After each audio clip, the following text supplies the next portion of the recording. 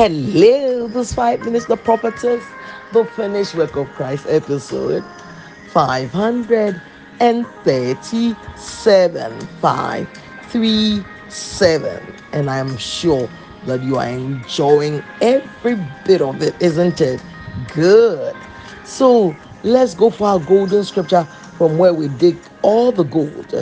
We have been looking at the fear of death from Hebrews chapter 2, verse 14. But let's go for our golden scripture from where we dig all the gold.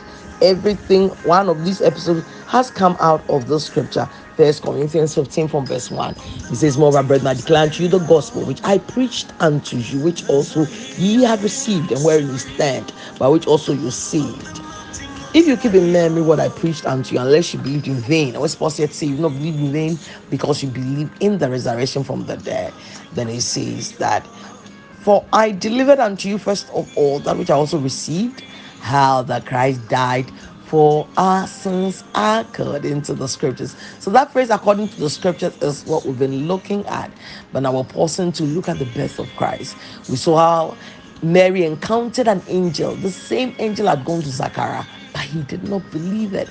But when he came to Mary, he said to Mary, fear not, Mary. And we're looking at the fear of death now. The fear of death. Went to Hebrews chapter 2, verse 14. I said that by this time, Hebrews 2:14 will be one of your favorite scriptures, isn't it? Good. And what is Hebrews 2:14 saying? For as much then as the children are partakers of flesh and blood, he also himself likewise took part of the same. Why would he partake of flesh and blood? And remember what I said. I said flesh and blood means what? The human being, the man. What makes up the man? The man is a spirit and has a soul and lives in a body.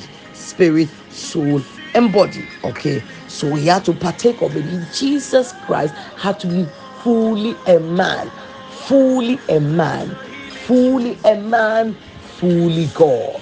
Fully a man, fully God. You might not be able to decipher with your mind how somebody can be fully a man, fully God, but that is the truth and the fact of the gospel, that he became a man.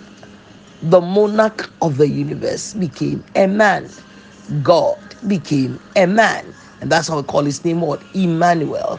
God is with us. Okay, so why did he partake of flesh and blood? The Bible is self-explanatory. If you don't find it in the verse you're reading, go before the preceding verse or the verse under it. You will find it there. It doesn't bamboozle you unless you came with bad intention that you're going to look at the mistakes in the Bible and highlight that one. You won't get anywhere because the word is God and he is alive. And if you do that, he will help you very well. But if you come in humility to learn, why did Jesus die? Why did he partake? In this instance, we're thinking of why did he partake of flesh and blood? Why did he become a man? Why did Jesus become a man?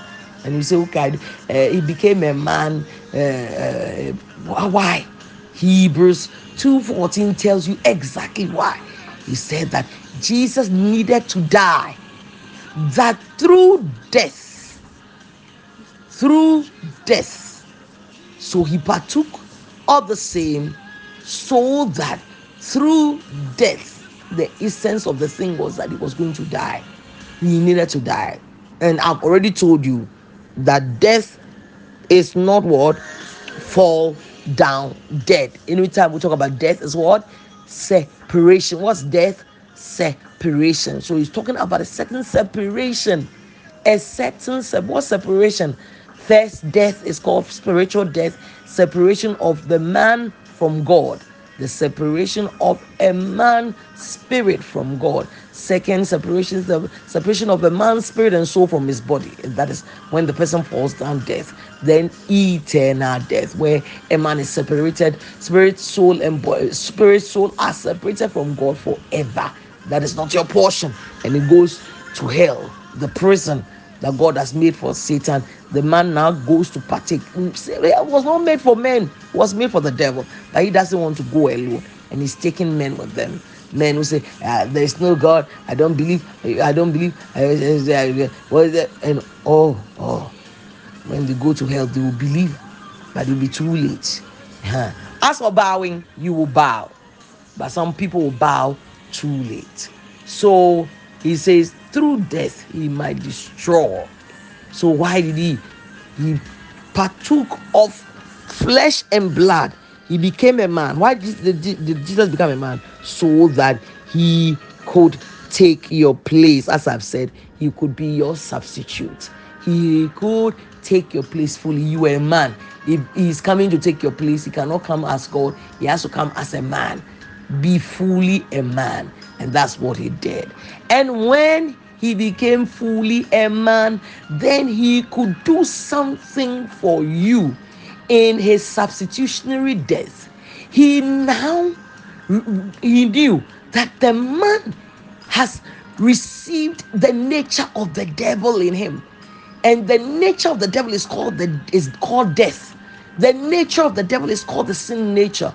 The nature of the devil is what has changed the man.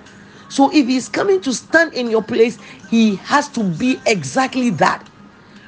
When the man became one with the devil, when the man sinned against God, when Adam and Eve committed treason in the Garden of Eden and listened to the devil and disobeyed God, what happened was that they were impacted.